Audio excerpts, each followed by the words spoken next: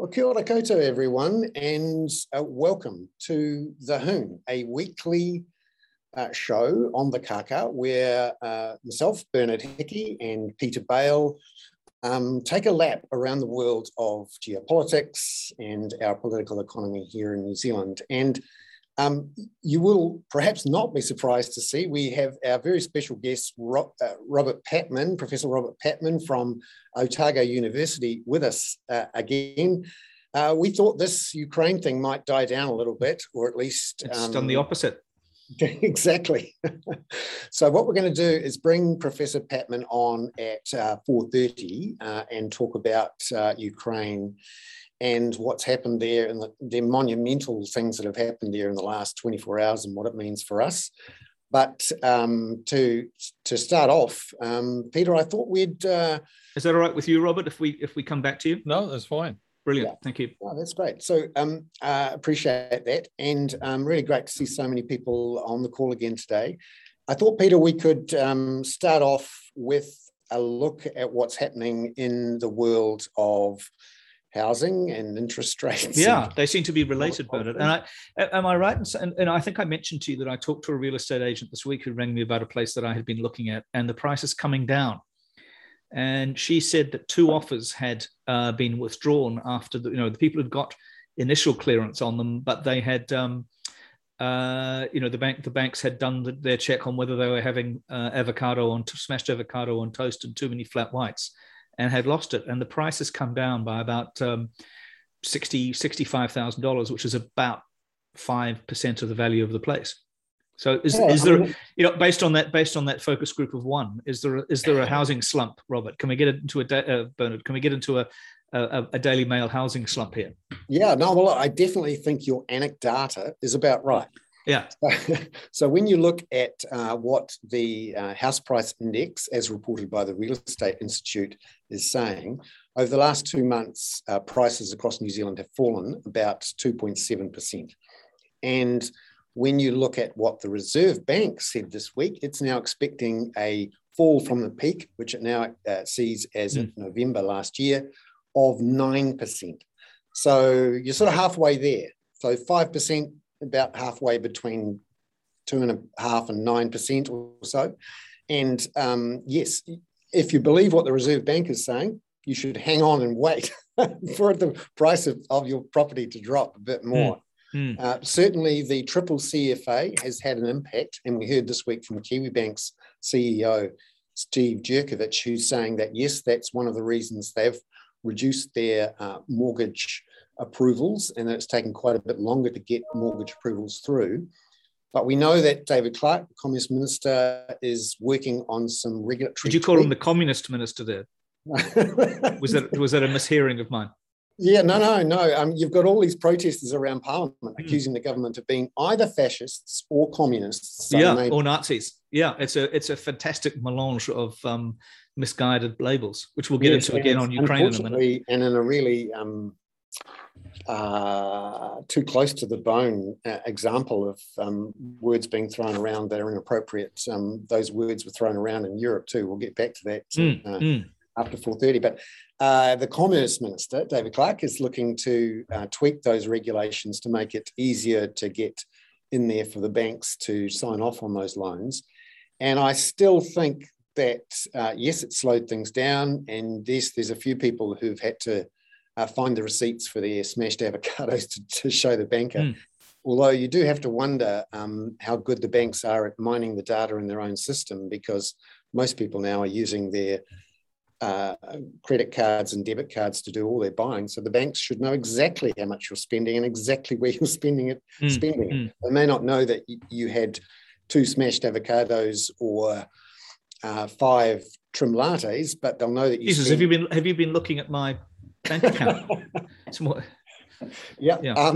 So they should know, but we will, I think, see the banks come back into the market. And that's one of the pieces of news we've seen in the last week or so, is that both ANZ and Kiwibank have come back into the market to start offering low deposit loans to first home buyers.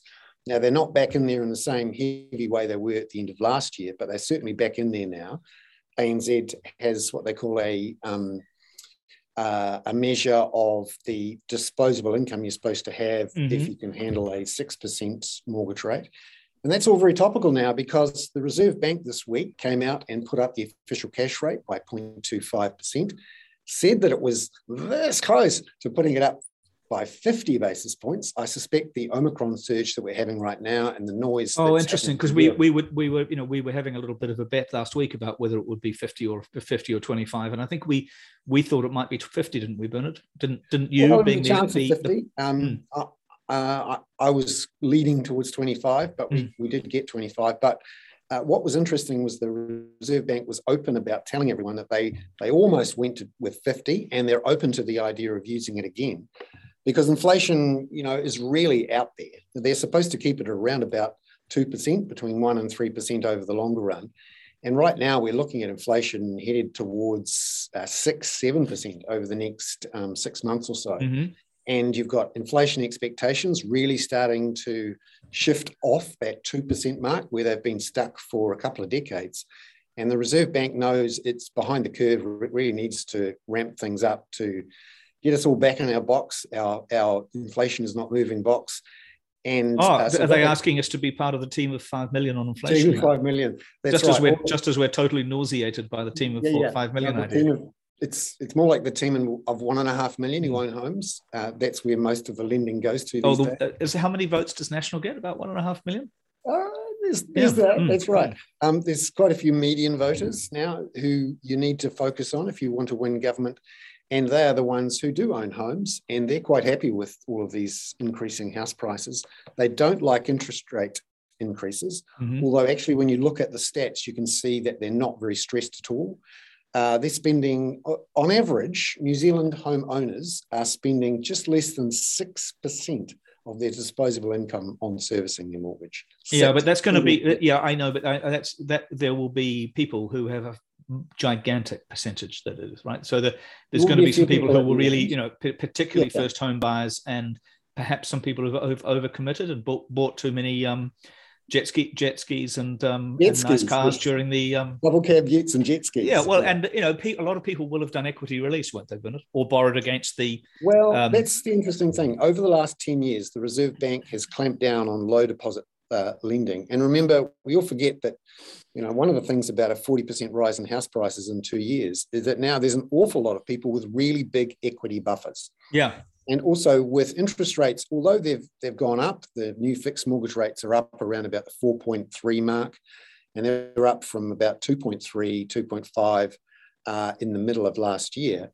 We're only now getting interest rates back up to where they were in 2019. So it's up a bit, but it's still not really, really tough for a lot of people. And it's amazing how quickly we forget it, though, doesn't it? I mean, I was thinking the other day about when I first bought a house in the UK a while ago. It was 17%, I think, was the interest rate that I paid at that time, which was around the time of the Norman Lamont ERM, Britain falling out of the ERM. Interest rates went to spectacularly high levels in the intraday, and that was the time when George Soros, made £1 billion out of betting against the pound. 14% seems like an absolutely astronomical amount of interest to be paying now. But I was also thinking, Berta, when you're talking about how the banks are coping and we're all intelligent, the 2008 great global financial crisis, the GFC, I'm just thinking about as we lead towards poor old Robert sitting there thinking about this. There's going to be some real life economic shocks coming that may be quite alarming for equities markets, for interest rates, and for inflation. The real world is coming knocking on our door. Yeah, I mean, we're in a period of extreme volatility, and it is possible, if inflation does get out of control, that the Reserve Bank has to put it back to somewhere where it was even a decade or 2 decades ago. The last time that we saw real stress for a lot of people who were borrowing to buy houses was back in 2000, 2007, 2008, when interest rates were 10%.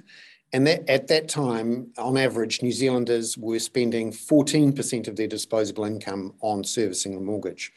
So we're actually less than half of that right now. So it would have to go up an awful lot to really cause pain for those. But I think we need to. That would be very interesting for the Bernard Hickey Corporation or the Kaka Corporation with a K for both K and Kaka and Corporation, which I can barely say, to look at who is stretched and who is not. You know, where because I think those averages of it being 6% is a really nice idea, but if there's 300,000 new house owners who are at a much more substantial rate and very sensitive to interest rate rises, then you've got a political problem. Yeah, when you actually do look at those numbers, which break down who have gotten in the last 6 months, 12 months or so, who might be the most stressed, those people, remember the banks, whenever they give you a loan these days, they always check to see that you can handle a 6 or 7% mortgage rate before they tick the box, even though you're only paying a mortgage last year of 2.3%. So what it means is that even if interest rates do go up to 6%, which is what some are suggesting if the Reserve Bank follows its own forecasts, then those borrowers are actually still in really good shape. And remember, a lot of those people who are borrowing at the stressed margins, so young couples, I suppose, professional couples who've maybe got a 20% deposit and they've borrowed $1 million or something crazy, they are actually also seeing their incomes rise quite substantially, because they're the ones who are getting the big income increases. So their household income is rising 18% per year. And I actually don't think that there is enormous amounts of stress there, even with rising interest rates. You're sounding a bit too optimistic here, Bernard. I'm supposed to be the optimistic one and you're the gloomy one, aren't you? Or isn't it? I can't remember now. I can't remember which role play we're doing. I'm the good cop today. So there is a bit of, I think it's worth calling bullshit a bit on the people who worry that somehow New Zealand's households are so indebted that they're about to fall over with just a little nudge, that the house of cards just needs a breath of wind and it's going to fall down. I don't think that's the case at all. And we all forget that interest rates are so much lower than they were even a couple of years ago. And also that there's just so much equity now, $2.4 trillion of household wealth that New Zealand. I think someone there's two excellent lines here. Brett Tamahori said a very nice thing on our chat just now, saying that if you're not part of the economy, you're somewhere on if you don't own assets, you're not part of the economy. You're just somewhere on a range from fuel for the economy to debris from the economy, which is almost as good as the line about New Zealand being a housing market with an economy attached, which I believe somebody on this podcast might have come up with. Exactly, Brett. That is absolutely fantastic. And I hope you don't mind if I. No, I've warned him we're going to steal it mercilessly. Trademark. Yeah, we're sponsored by Brett Tamahori and some gin this week. Gin. Yeah, no, unfortunately, I'm in the bowels of Parliament again, and of course it has to be alcohol-free. Oh, really? All the alcohol is being consumed in the grounds around Parliament at the moment. Is Bellamy started delivering booze to the protesters now? That would be a new venture by Mallard. Well, one of the really interesting quirks, just going off topic a bit, about the protests is that off topic. That would never happen. No, right in between the backbenchers pub and Parliament is where all the protests are. Now, initially, we all thought the backbenchers would close down, and it was a sad story of a pub owner who was. Well, he seems to be the prime. He seems to have been the prime go-between between everybody. Wasn't he the one who brought them over to see David Seymour? Exactly. Yeah. So he's been open, making food, selling beer for the whole time, supporting the protests. So he's had supporting or just supporting or just fueling them. Is he actually a supporter? Yeah, no. He has been very supportive of the people in and around there, and I suspect he's the one hotelier in the whole of Wellington who's actually made a profit in the last 2 or 3 weeks. Even if he's got rather smelly customers with unpleasant things on their shoes. Big piles of rubbish outside the front. Yeah, rubbish is not the word I'm thinking of. But Bernard, are we going off housing and then onto the protesters before we get to Robert? What do you want to do? Yeah, I think we've done a really, really clever segue from the housing market into the protesters who are now starting to dribble away. So over the last almost literally days, since most of them have got long COVID by the sounds of it. Yeah. That is, I'm let's hope they're not watching in, otherwise there's going to be a storming of Parliament into the studio. Yeah. to try and grab this Peter Bale character through the line. Excellent. I'm not going anywhere near Wellington. Yeah, that is a sad fact, actually, that COVID is now rife in the protest camp right outside Parliament. We've had at least 2 people who have tested positive, and we know from what we're seeing, there are people, who are sick, who are there in denial, who are blaming radar guns from the. Oh yes, I saw that. I saw that there's a cell phone tower which is being described as a as some sort of land weapon or some other thing. But I was most amused to hear one of the excellent and long-suffering epidemiologists on the wireless this week saying that Winston Peters had been most unwise for a man of his age to go walking through the crowd without a mask. It's extraordinary. I mean, this is the former Deputy Prime Minister, Foreign Minister, rocking up to these guys without a mask. I'm sure he's vaccinated, but he's trying. Yeah, but he's not vaccinated against his own ego. He'll go he'd go to the opening of an envelope, wouldn't he? No, and he did the unfortunate thing of holding up the blank piece of paper in front of the cameras again of a young girl who said that she was happy to see Mr. Peters.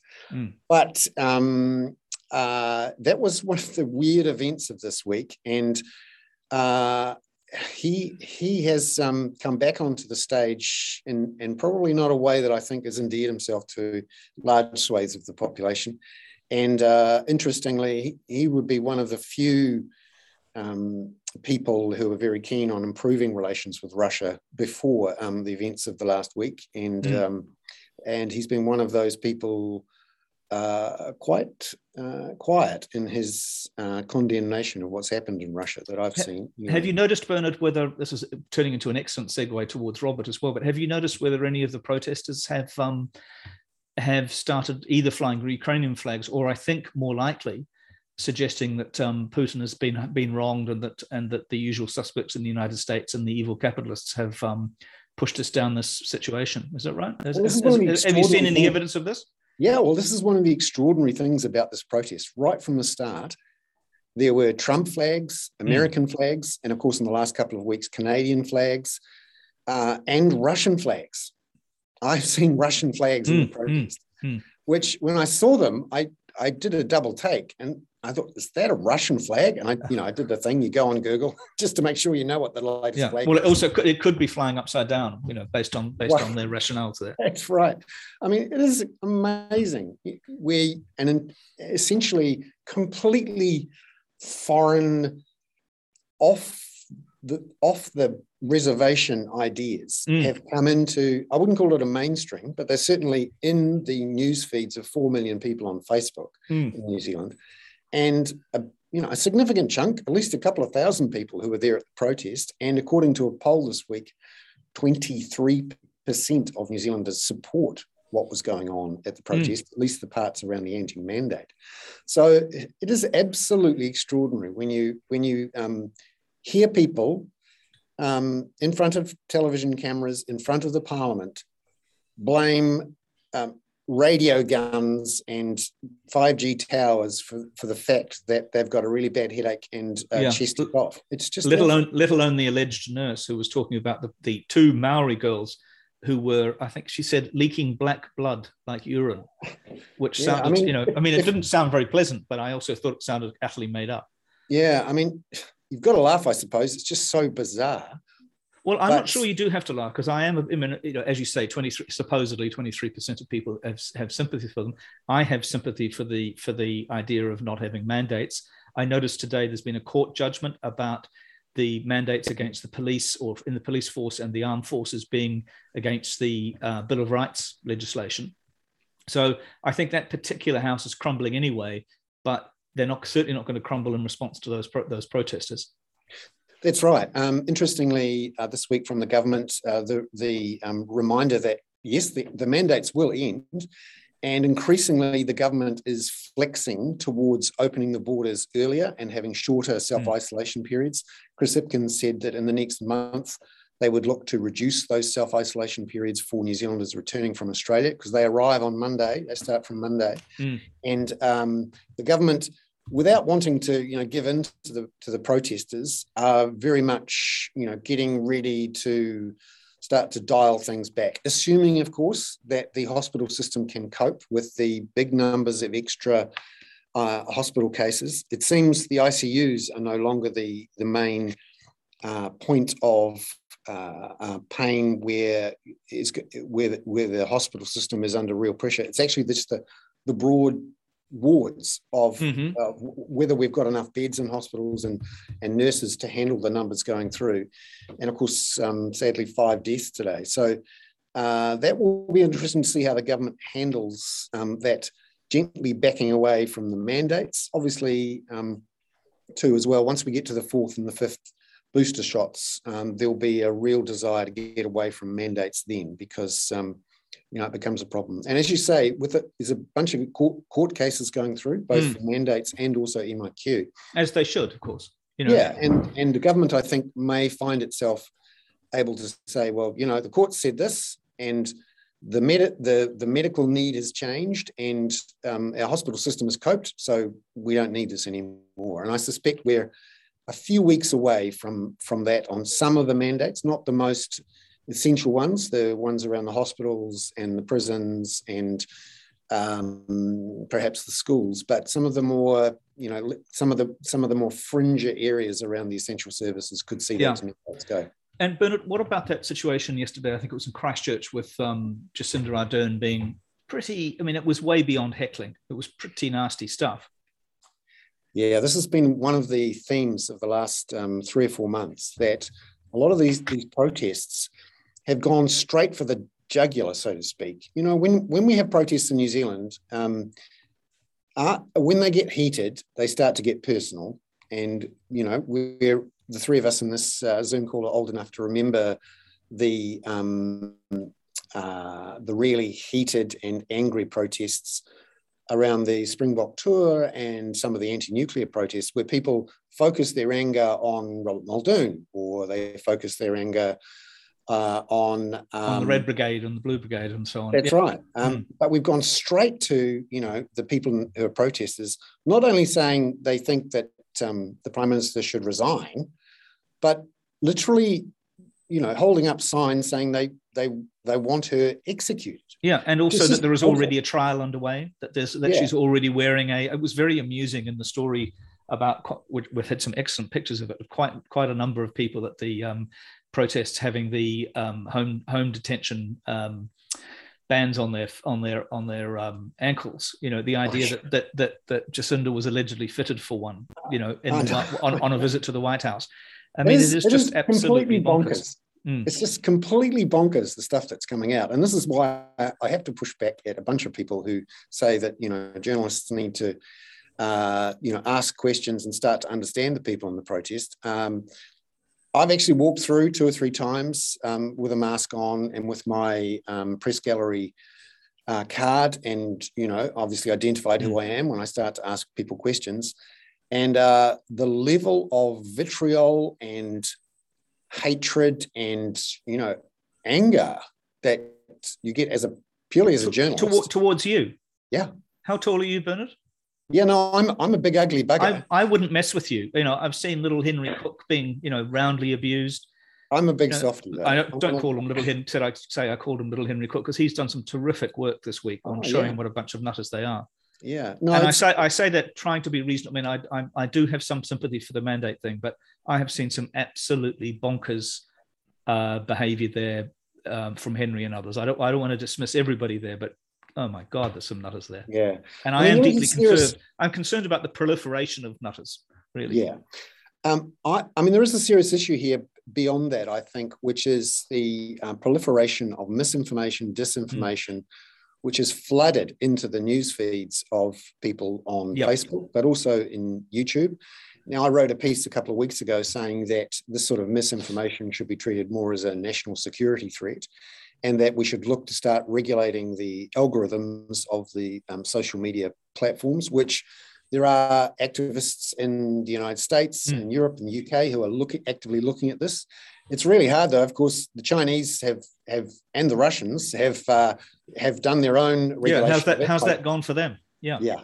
Well, so let's segue. Shall we segue effortlessly on that call to lovely Robert then? Because one of the things that's happened, of course, today, Robert, and I don't know whether you've picked up on this, but let's try and stick with this segue a little bit without driving over the cliff, as the man who used to own the Segway business did.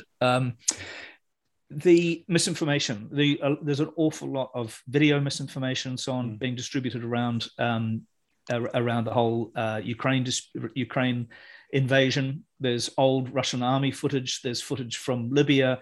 There's all sorts of madness there. But of course, there's also terrific and extraordinary first-hand footage from the likes of Odessa, Mariupol, and Kiev. Yeah, well, I mean, one of the problems about misinformation in the context of Russia is the leader does lead from the front, and he's made some extraordinary statements about how genocide was being practiced in the Ukraine and Nazi regime, which was interesting actually, because Mr. Putin knows all about backing Nazis. He's been backing Alternative für Deutschland, AfD, which are neo-Nazis. You know, yeah, and of course, there's something slightly. I mean, you know, we have to admit that there are extreme right-wing Ukrainians who are generally in that kind of far eastern Donbass area. But you've also got the president of Ukraine happens to be Jewish. Yeah, which I saw a clip with President Zelensky, and he did look genuinely hurt by and recounted how his family had suffered terribly during the Nazi period during the Second World War.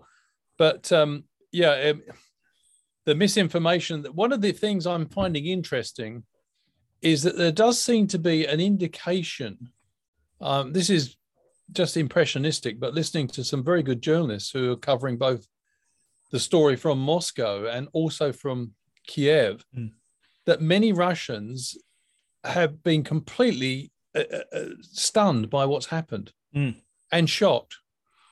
And it was interesting seeing some of these protest gatherings. And I think Western diplomacy hasn't really caught up with this yet. For example, many Western countries have reacted to the invasion by talking about technical things, which are good, like sanctions and all the rest of it. But I think, they should seriously think about some sort of, and it sounds quite banal, but I think it could actually be quite potent, which is a joint statement produced by many countries. Perhaps New Zealand could play a role to the Russian people. To the Russian people. Just what a very good idea. Putin. What an excellent idea. And I suspect you're right that is coming. Something like that is coming, because as hard as it... Sorry, I was just thinking about the Christchurch Court initiative between a small state and a middle power like France, between New Zealand and France. And I think New Zealand should go. We've got quite a lot of international political capital. And I think it's something that we could not necessarily lead on, but we could play a very supportive. What a great idea. I'm just going to tweet that to the Prime Minister now. And we'll see if she picks it. I think it's an excellent idea. I mean, I think going over the head of Putin, as difficult as it is. We're not, we've been trying to deal with Putin for a long time. And we are in one of the things is that's, I think sometimes although we deal with, the information revolution on a daily basis, and we all take it for granted, sometimes we underestimate its potential for reaching out into authoritarian societies. You probably saw I did a piece in Newsroom today where I said I felt that Putin was acting out of weakness, not strength. And I argued that, yes, he does see threat. He does see it. He does have a sense of threat, but it's not on the grounds that he's officially saying, which is a national security threat. It's a political threat. He was really rattled by the protests in Kazakhstan and Belarus. And the last thing he wants is a vibrant democracy on his doorstep from quite a big country like the Ukraine, which is increasingly linked to the West. So viewed from Mr. Putin's eyes, he needs to extinguish that threat as soon as possible, because it's a big threat to his actual regime. There's lots of people very unhappy in Russia about his leadership. So I do think a statement that was pitched at the Russian people, because he's lied to them massively. And that, there's been a number of stories by good Western journalists who've said that when they put it to Russians, what do they feel about their country invading Ukraine? Well, first of all, they were just incredulous. And secondly, they were quite angry about it, because they said, well, we understood that, this was a Nazi regime threatening our country, et cetera, et cetera. So I do think it's an idea worth exploring. And I think we should put a bit of pressure on Putin. Mm. He's rattling everybody around. Let's put a bit of informational pressure on him. I mean, we've got the technical capability. A lot of young Russians are relying on their news from the internet, which is why they figured so prominently amongst the protests against the war, by the way, because they've got, I think, much greater international links with their counterparts elsewhere and getting their news not just from state media. Yeah, it's interesting to see several thousand people protesting in St. Petersburg, but every time more than 3 or 4 people gather in Moscow, they appear to be shut down immediately and arrested. Yes, well, that's the other thing, is that since 2012, Putin has sort of rebranded himself as one of the leaders of the international conservative movement. This is why he's been hanging out with the likes of Nigel Farage and Aaron Banks, and dare I say it, 1 or 2 people who've been connected to Mr. Peters. Yes. I was, in the last election, it was quite interesting to see some of the Brexit people being linked with Mr. Peters. Unfortunately, they weren't able to deliver for him. I think some of them were bragging that they were going to get him over the 5% threshold, but it didn't happen. But putting that to one side, Putin has rebranded himself not just in the international stage, because he's facing, from his point of view, an increasingly perilous domestic situation. He was very upset also about the Arab Spring. This bottom-up protest really rattles authoritarian leaders who see being in political power a lifetime job. And, of course, Mr. Putin's got nowhere to go as he loses power. No, it's very interesting, I think. But Robert, I spent quite a bit of time in Cambodia a couple of years ago, and Hun Sen, the dictator there, is very close to Putin, or they've become increasingly close to Moscow. And they both refer to this concept of the color revolution, which sprang from the original Orange Revolution in Ukraine, which was a response to the rejection of the attempt to go towards Europe. I mean, it's the level of interference that's happened in Ukraine from Moscow in the last 14 or 15 years is quite extraordinary. This is the latest in a worse, but of course. I do think the rest of the world has to actually put a bit of heat on Mr. Putin domestically and go over his head. Because he hasn't hesitated to interfere. Well, let's be quite clear. We can't definitively prove it yet, but there's a fair amount of circumstantial evidence that he played a role in the Brexit referendum in the UK in 2016, and also in the presidential election 4 months later. Definitely. I mean, that one, the 2016, I think, is generally accepted and proven. It's just a question of the motivation. But what do you? There's been some very interesting. We talked about this, I think, maybe 2 weeks ago now, which was the use of the way the Americans were opening intelligence very, very, very quickly. Now, that suggested to me that they have the capacity to listen and spy on Russian military communications and political communications extremely effectively. But you recall, I think it was in 2017, they lost, or appeared to have lost, most of their human intelligence capacity inside the Kremlin. Do you get the sense that they, in fact, now have some human intelligence inside the Kremlin that's giving them information, or do you think it's all eavesdropping and I just don't know, Peter, actually, to be quite frank. Well, excuse me, you're sitting in Dunedin, you're supposed to know everything. Oh, no, but I mean, we might pretend we know everything, but it's a pretense that doesn't really convince, so it's not worth pursuing too much. But I think in the shadowy world of intelligence, it's always, things are never quite as they seem. I do think, going back to what we discussed before about, over laboring the point, I think that was a smart decision by both the US, the Europeans and the UK to declassify their intelligence as quickly as possible, because it definitely seems to have sown the seeds of a debate in certain circles in Russia. And I think it's early days yet. There's a lot of very pessimistic coverage at the moment, understandably so. It's really appalling what Mr. Putin's done. And, your sort of heart goes out to the Ukrainians who feel isolated. but I do think this could yet backfire on Mr. Putin. Absolutely. Do you think there is enough of an upwelling of opposition to the war within Russia that could create some sort of new color revolution, or has Putin got such a strong grip through the security forces on these sorts of protests that it could never really turn into some sort of outpouring? No, at the moment I think Mr. Putin's pretty secure. He's quite. I mean, one of the things that I think people in the democratic world or the democratic countries have problems with is getting their head around just how ruthless he is. Mm. I mean, this is the. I'm not saying he's personally killed a lot of people, but a lot of people have died ensuring his political success. Put it that way. Yes, including in the apartment bombings before the Second Chechen War. It's always difficult to point the finger, but he's not going to have a comfortable retirement, as one specialist on Russia told me, because there'll be too many people looking for him. But so he's got to stay in power anyway. That's his game plan. But the point I was thinking about, coming back to Bernard's point, is I think he snuffs out any protest early. But what could get interesting is that if Russia gets ensnared, I think Russia will overrun Ukraine rapidly in military terms. But that's not really a big deal. We expect that. I mean, Russia has a massive military edge over the Ukraine.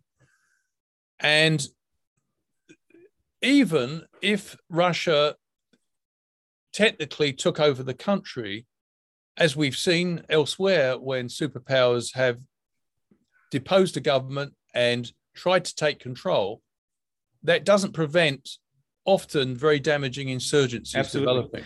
I wonder also, Robert, whether the resistance, such as it is, or the threat to Putin may actually come from the military. There's been some stuff going around today about some units of the Russian military balking at the idea of killing fellow Ukrainians or killing fellow Slavs. I just wonder whether the military is the organization that may balk at this, and it's difficult because, of course, it's all handpicked. Maybe he's done a Stalin and gotten rid of quite a few people.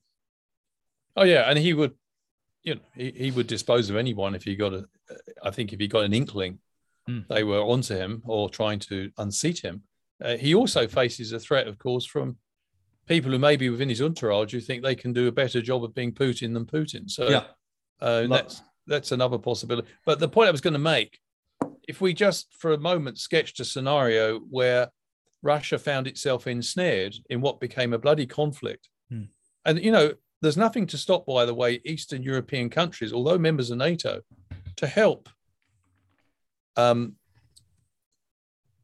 Ukraine on a bilateral basis. Yeah. That could make it would increase the costs of Russian involvement. And the other thing is, I can't at the moment see, and this was one of the criticisms that was aired by two of the military critics of Putin within Russia, that there's going to be much pro-Russian sentiment in Ukraine after this last few days, apart from, of course, the people they created in Donetsk and Luhansk.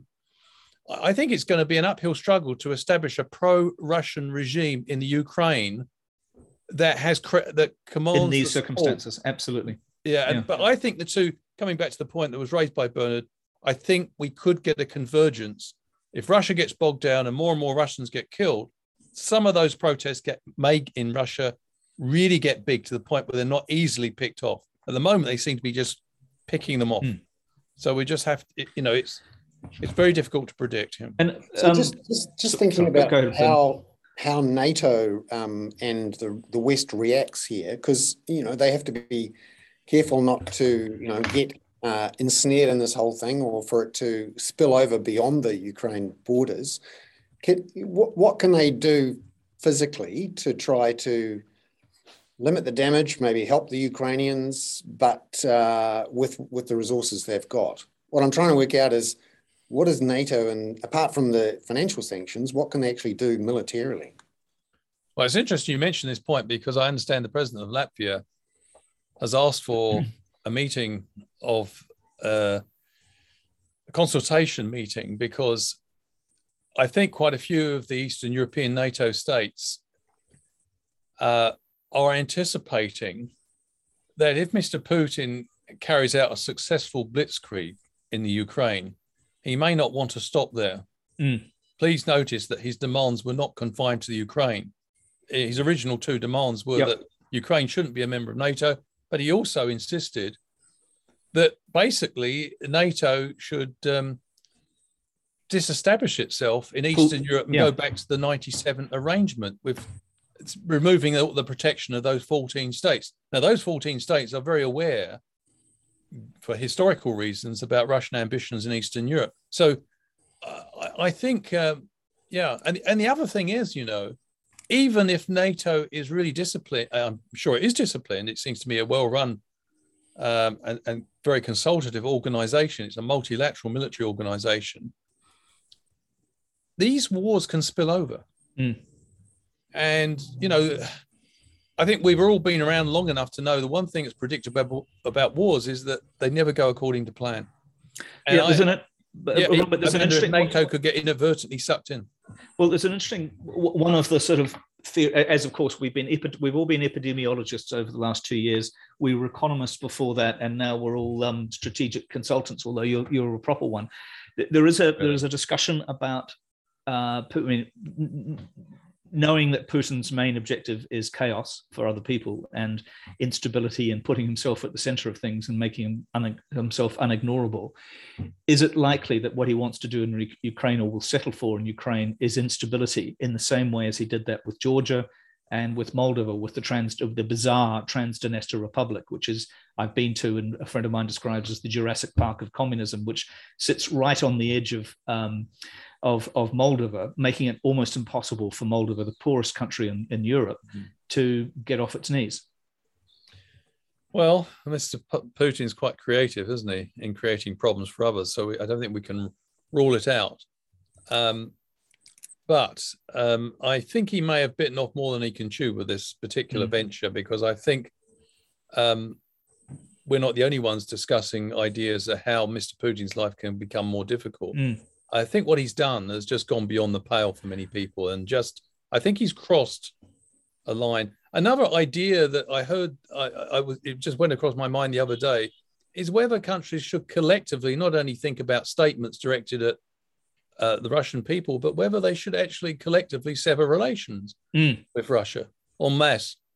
I mean, that would also register, because it probably is just an academic talking out of his rear end here, because it's probably not practical. That would never happen, Robert. No, it would never happen. That's our job. It might have about a 5-minute impact, but it's probably not practical. No, I meant an academic talking out of his bottom. That would never happen. No. But I'm interested in this idea of trying to shut off Russia, and that's obviously what the initial sanctions have talked about, particularly in financial terms, stopping banks from trading Russian bonds. But they haven't really taken the ultimate step, which is to cut Russia off from the international financial system through cutting them off from the SWIFT network. SWIFT. Yeah. And also, Russia is a huge oil and gas exporter. And even during the Cold War, there was trade going on between Russia and the rest of the world, wheat exports, imports, all sorts of things. I mean, how exposed is Russia if people do get together and say, right, if only it was anything or sell anything to you? Well, if only it was the days, Bernard, when we did butter for Lada deals with with the Soviet Union. I mean, we'd all be driving around in Zetor tractors and Ladas, as we were.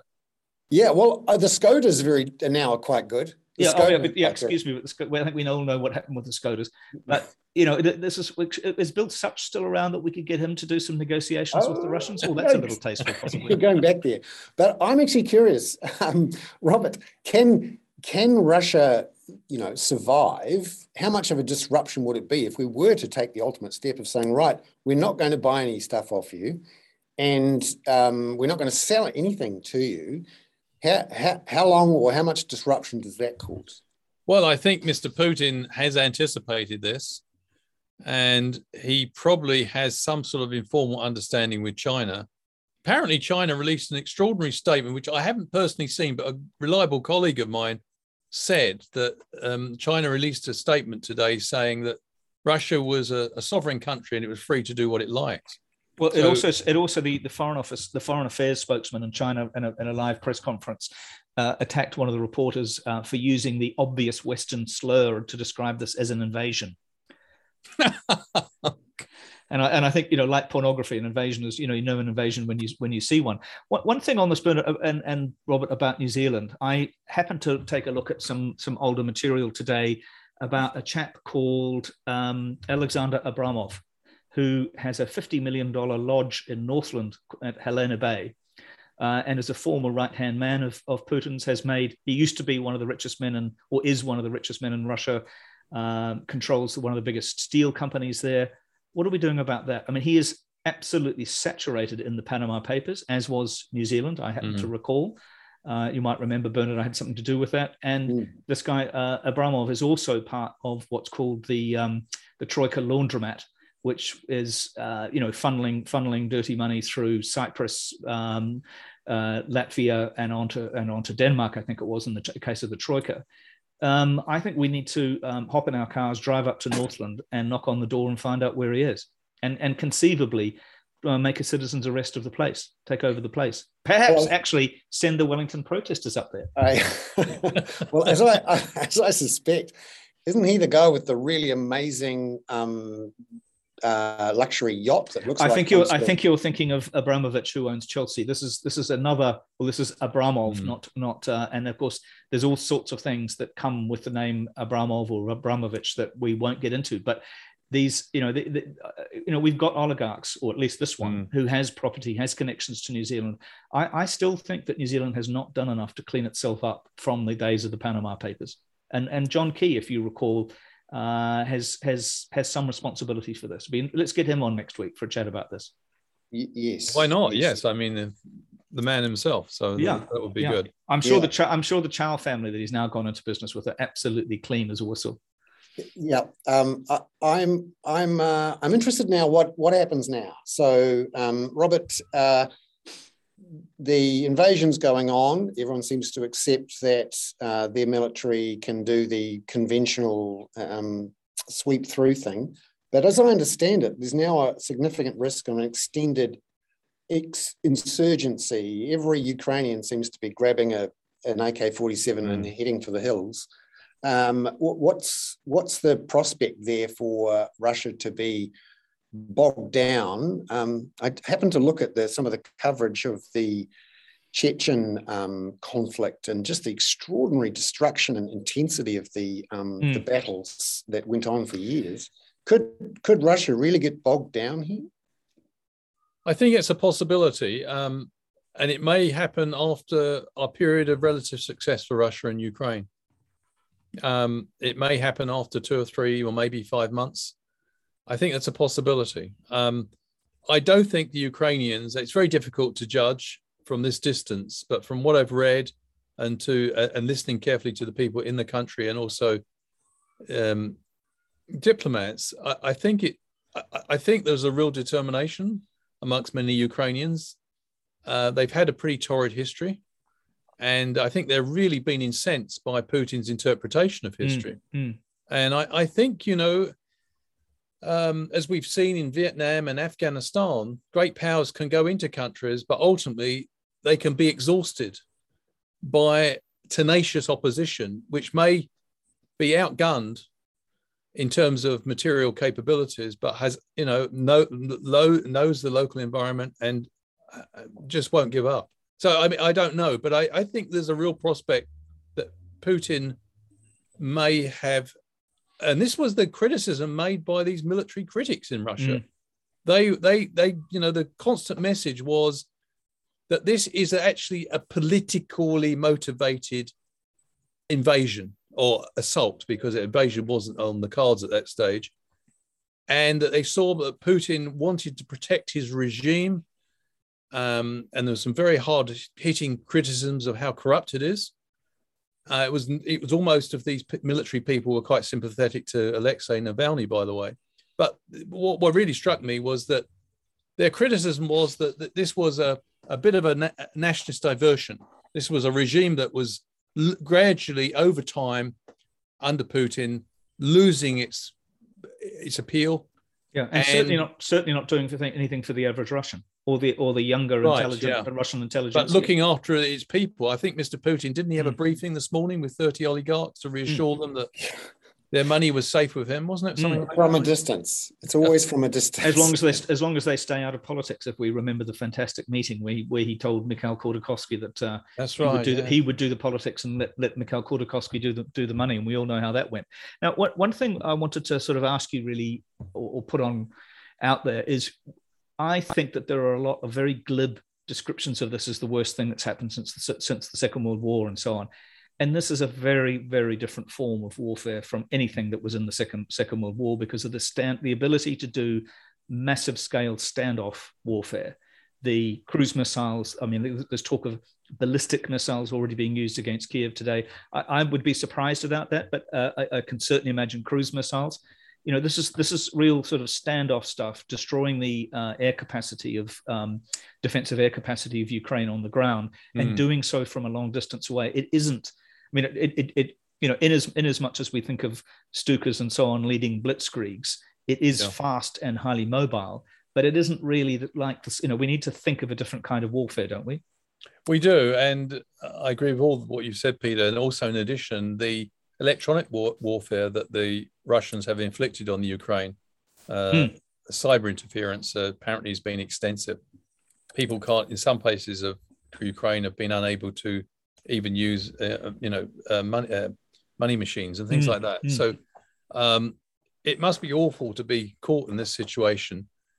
But I do take some solace from the fact that it is a different era from the one you described before, and also that the world's interconnected. I think it's possible with the technology now available to us to act in a fashion that I think Putin's use of raw military power, it's impressive at one level, but it's not invulnerable. It can't win hearts and minds. You can't pulverize people into just, keeling over and saying, oh, yes, Mr. Putin, we want your protection. We want to be neutral. We want to do everything you want. It's not going to happen. And I'm a bit shocked that Putin seems to assume it will. Now, just on the risk of, accidental spreading of this conflict, I noticed that the Baltic republics are actual members of NATO, and my understanding is that NATO is a common defence alliance. So if one of them is attacked, everyone has to come to their defence. Article 5. So, is there a risk here that this spills over into one of these NATO republics? And of course, Poland and Romania, Czech Republic are in NATO as well. So is Hungary. Yeah. So it's so you're at the point where Russia is actually taking over Ukraine, and it is now face to face with some very nervous NATO members, where accidents can happen. Very true. And interestingly, if Mr. Putin achieves his goal of taking over NATO, that appears to be his goal, he's going to absorb the country, which brings him directly up against NATO.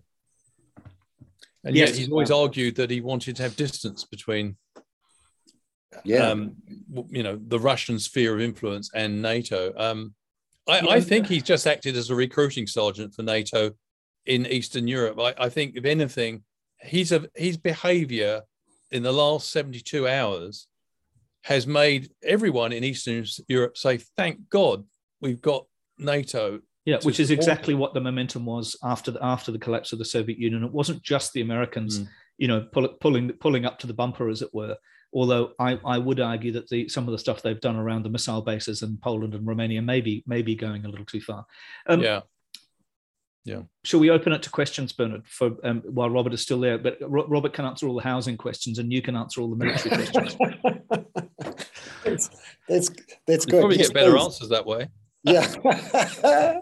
And I'll just stand and mock you all on the side. Yeah, that's good. No, we've got a couple of in the Q&A here, which I'm looking to answer as we go. there was a question about what proportion of borrowers in the last few months are the most at risk. We don't actually have the breakdown of those numbers, but the Reserve Bank has told us that whenever you have new borrowers at current interest rates, they are going to struggle with servicing costs of more than 50% of disposable income. However, the thing is, after someone's given a loan, it does take a while. Things change as soon as you've got the loan. Your equity changes, your income changes. So trying to sort of reverse engineer how much trouble people are in after 6 months or so is quite difficult. So that's one of the questions. What is Russia's relationship with China? Well, interestingly, that statement that's come out today, which I put a link into the chat there from the CNBC story, China's, as Robert says, China seems to have basically given Russia a free pass to do what it wants. Do you I'm really not sure about that, Bernard. I think there's conflict within the Chinese leadership about this. Oh, right. We always assume with a one-party state that the boss, Xi Jinping, who's the boss at the moment, that everyone loyally serves behind that, but they speak in coded language. Let's be quite clear about this. First of all, China will not link its fate to Russia simply because it regards Russia as a junior partner. Mm.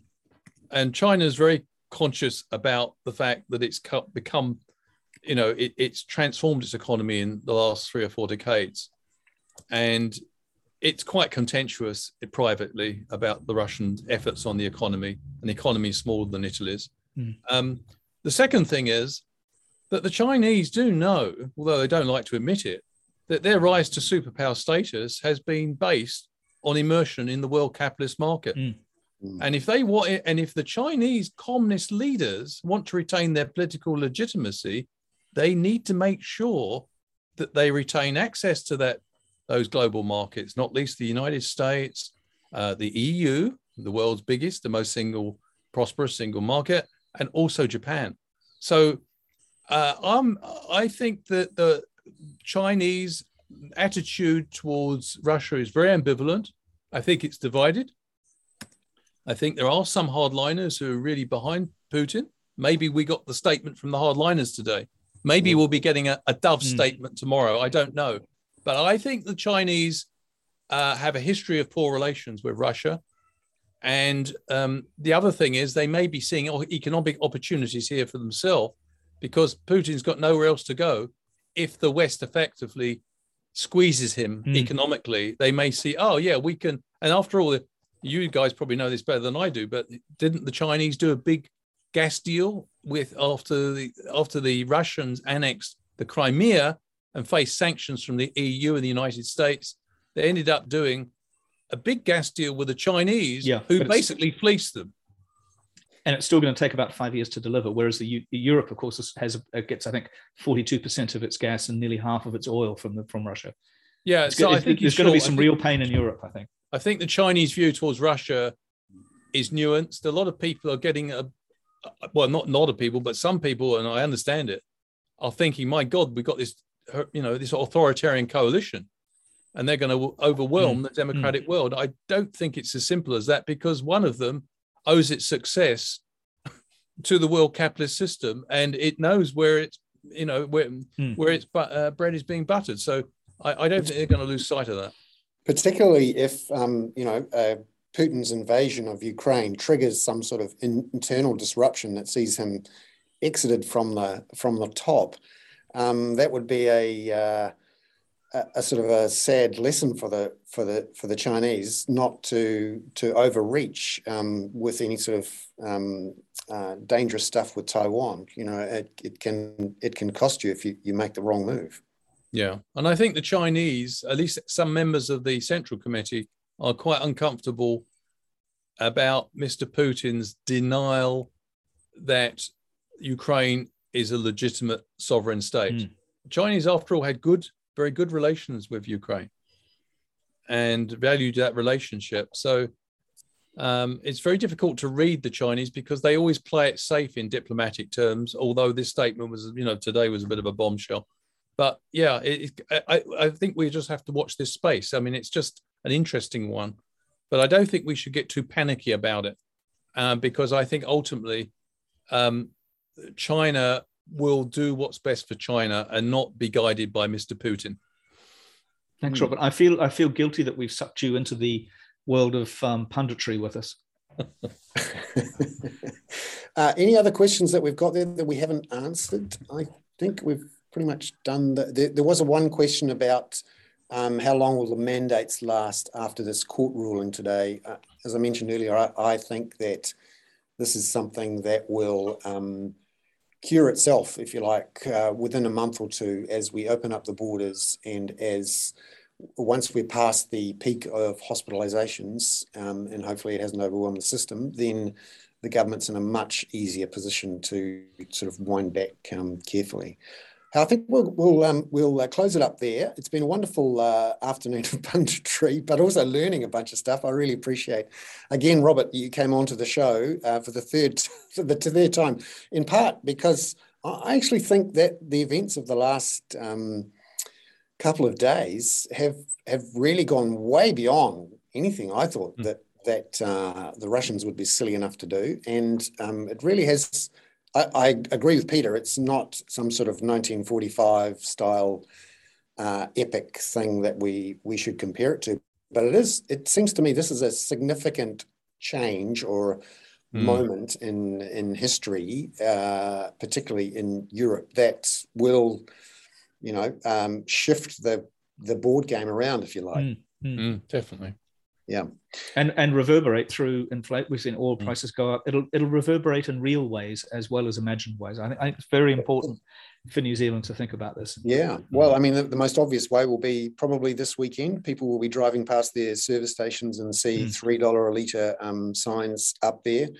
And but there is some good news, as I pointed out today in the email. One of the things about Ukraine, sort of breadbasket of Eastern Europe, is that its wheat exports are likely to be disrupted, and that's meant that a lot of the soft commodity prices have spiked, and that means dairy prices have spiked because that's a feed for a lot of the dairy farms in Europe and the United States, and aluminium prices have spiked to a record high overnight, which is sadly fantastic news. Hooray for TY Point. I know. Which is owned by Russians, isn't it?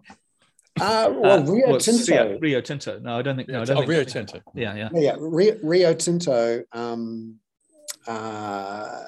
is a London listed. But the thing is, because the Russians are significant aluminium producers, and because they export gas to the power stations in Europe, which supply the aluminium smelters in Europe, this is reducing some of the supply into the market. So, and the other thing is the New Zealand dollar just dropped to 66 cents last night because of all the drama. There's a rush to safety. So one of the what could be safer than New Zealand? The New Zealand dollar should be a reserve currency. Actually, no, there's a bloody good idea. Let's pitch New Zealand dollar as a reserve currency now. Well, we should end here, but this is an interesting idea in terms of middle power and small power's ability to punch above its weight on the global stage. If you wanted to create a currency which people trusted and which was independent. Oh God! Here comes the crypto Kiwi kaka. Well, that's not a bad idea. The KKK. Kaka, I think. Excellent. We should all go and let people have their gins and tonics at home. Robert, thank you again. Very much appreciate it. Very welcome. Peter, thank you. Lovely to see you all again. See you. And, thanks, Robert. Yeah, thank you. Thank you, we'll everybody. See everyone on the panel again in a week's time. Ka kite anō, everyone. We'll see you next week. Thanks. Bye-bye. Thank you.